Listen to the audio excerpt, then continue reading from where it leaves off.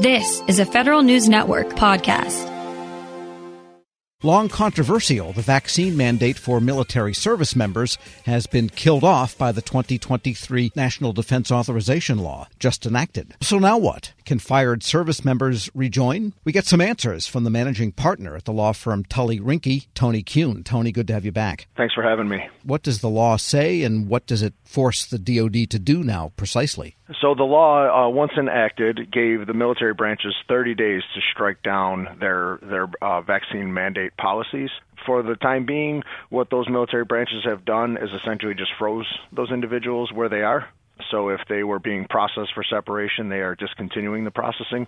And for anybody who has a pending religious or medical accommodation, most of those individuals, they will just discontinue the processing of those accommodation requests and just keep those individuals in the military. But the question now becomes, what are they going to do with all the individuals who have been separated or who have gotten out of the military? And the answer is, well, it depends on how they got out or the reason for the separation. Before we get there, I just want to ask people that are in process now, that are still in the service, basically then the applications for exceptions that they were mostly turning down, the deciders can really put those in the shredder, correct? That's correct. So we have quite a few individuals who were had exemption requests pending, and you're right. I mean, most of them were turned down.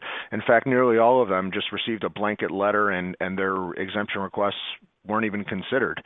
They would get a blanket denial. Everybody got the same form, and they have been kind of dragging on. So now that this policy is stricken, those individuals will no longer have to pursue those exemption requests. And for those that were denied earlier and now are out of the military, was there a period of time between the denial? You can almost imagine someone sitting there stamping denied, next sheet, denied, next sheet, denied, next sheet, with a big, huge stamp. Did those people have a few days to get ready to leave, or were they summarily out the day the rubber hit the stamp? Well, unfortunately, that's pretty much how it worked too. They just processed them, and like I said, sent the same letter to just about everybody. So those individuals had some time. There are steps that the military branch is required to put them through before separating them. So not all of them have been separated. We know the number. We believe the number is somewhere around 8,400 service members have been separated from the COVID vaccine, the individuals who refuse to get the vaccine. But what you don't see there, what's not being reported by the military branch, any of the military branches actually, is the actual number. So you see the number of individuals who were separated and attributed directly to a refusal to get the vaccine. But what you don't see is there's probably 4 or 5 to 1 of every one of those individuals. It's people who retired when they didn't plan on retiring. It's people who were no longer allowed to re-enlist. It's people who refused to re-enlist because they refused to get the vaccine. So while the number that's being published is 8,400, I think the number is probably more around 30,000 have been separated or forced to get out because they refused to get the vaccine.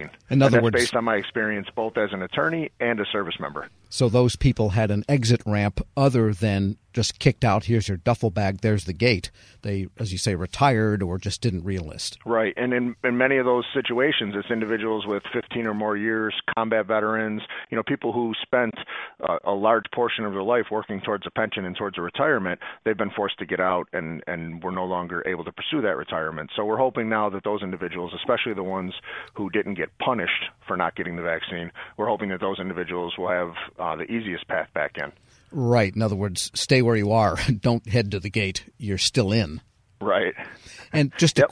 And there's a lot of people in that situation. And before we get to the ones that are out, if you were forced out, say, among that 8,400 that we know were simply kicked out, does that then not entitle them to Veterans Affairs benefits because would that have been a less than honorable discharge? No, so in order to qualify for most VA benefits, most Veterans Affairs benefits, you have to be considered a veteran, and all of those individuals would be considered veterans, and you have to have some type of honorable discharge, and there's a couple types. So there's the full honorable discharge that we all know, that's the best discharge. That's where you're going to get all of your veterans benefits. There is also what's called a general discharge, which is under honorable conditions. And I believe more than 80% of the people who were forced out received a general discharge. Individuals with a general discharge can collect service-connected compensation, that monthly payment for or injuries sustained while in the military, but they are not eligible for things like educational benefits, the GI Bill, things of that nature. So I expect that there will be a policy to correct what happened with those individuals in the future. I hope that the government does the right thing and upgrades the discharges for those individuals. Certainly they can file with the Board for Correctional Military Records for a discharge upgrade as well, and I think that it would be granted. I expect a policy in the future that will fix those issues. We're speaking with Tony Kuhn. He's managing partner at the law firm Tully Rinke. And now let's get to the issue of those that want to come back that might have been just recently thrown out, if you will, that could re-enlist, or is there a mechanism for them to just return to duty as if nothing happened? There isn't yet. Again, I hope the government does the right thing and creates some type of fast track to get those individuals back into the military. But typically how an individual in that situation is handled is they will be treated like prior service. They will go and speak to a recruiter. The recruiter will look into their background, and depending on the discharge classification, so did they get an honorable, a general, or an other than honorable, depending on that classification and what's called an RE code, which is listed on their DD-214, that RE code will determine whether an individual can go back into the military without having to jump through any hurdles, and it could be a 1, 2, 3, or 4. Ones and twos will get in pretty easily. They probably also have an honorable discharge. Individuals with the 4 aren't going to be able to get back into the military without first going to a board to correct that number. So anybody who was separated, they'll be treated like prior service. They'll have to clear through MEPS most likely. I believe there's a 2-year window on that. So if they get back in quickly enough, they may not have to go through the full MEPS processing again, which is where they do a full physical evaluation of the individual.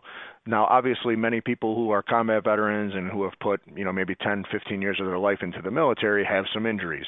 That comes with the territory. So those individuals will have to clear medically if they don't come back in quickly enough. So my recommendation to those individuals is if you are considering getting back in and working towards your pension, especially if you're someone who has 10 or 15 years in, right, do it soon.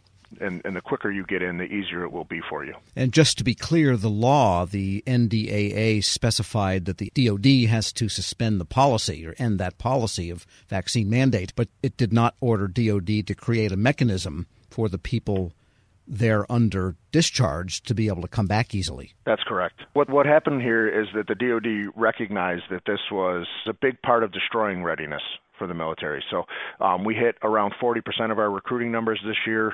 People refused to re-enlist. People refused to join the military. And we lost, I think, tens of thousands of individuals around, service members around this mandate. So recognizing that error, they have gone back and they're trying to correct this error to rebuild the strength and readiness of our military, because we're nowhere near as ready as we should be right now. My hope is that they will create a policy to get these individuals back into the military as quickly as possible.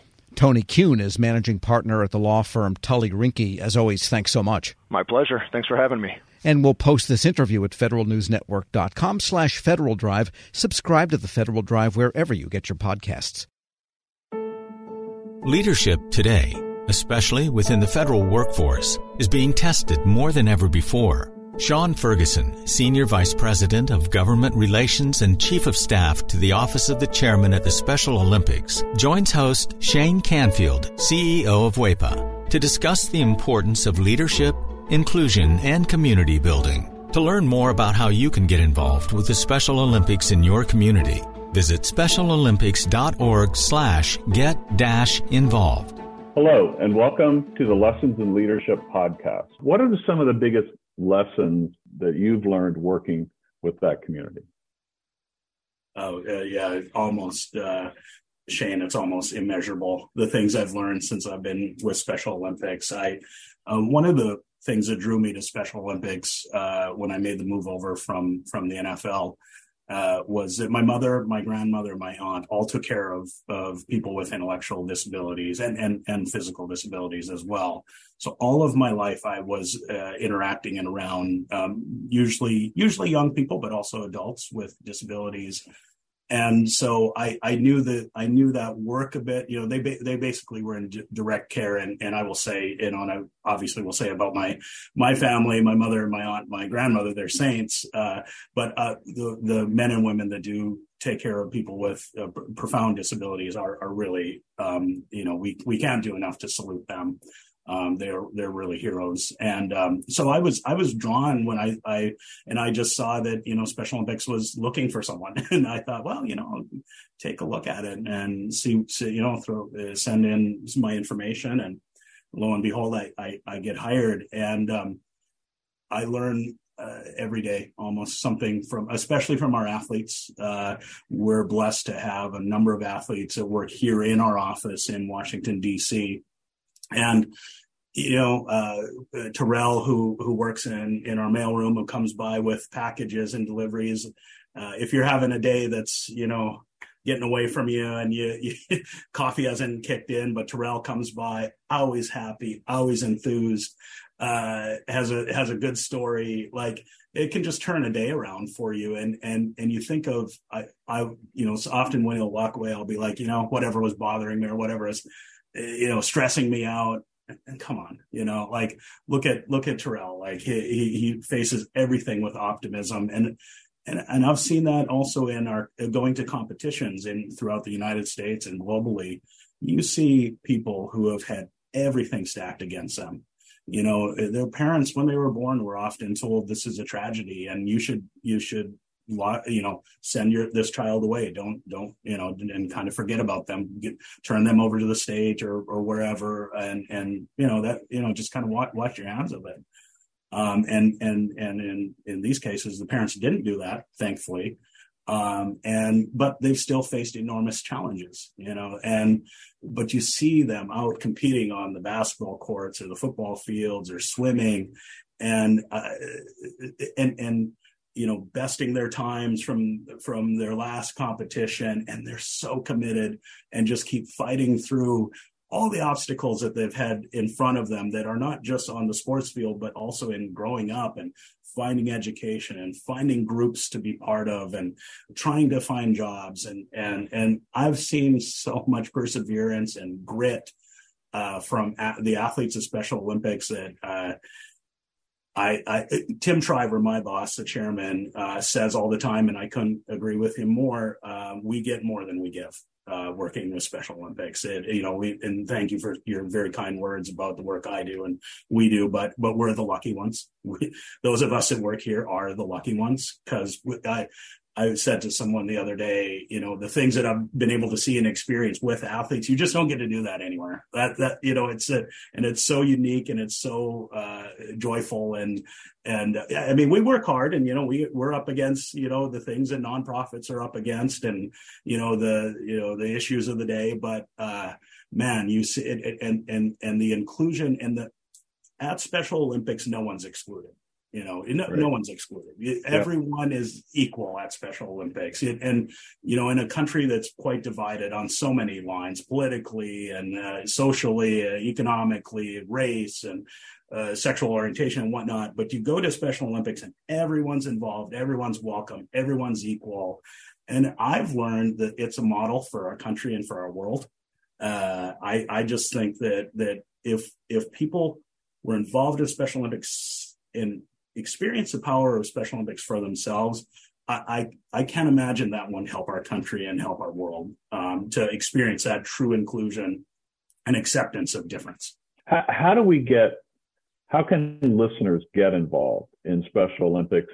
Ways to get involved, tons of ways. So volunteers, obviously, coaches, officials, and the thing that Tim Shriver has done and really pushed in the years that he's been chairman is the unified sports model that I'd mentioned earlier, where people, and it doesn't have to be, it's not just school age. It's we say 9 to 99 or year old folks that play on teams, bowl together, golf together, play soccer, basketball together.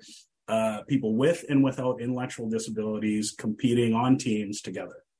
And that is, I think when you go back to the founding of our organization, what Mrs. Shriver was trying to do was to create inclusion opportunities for people with intellectual disabilities.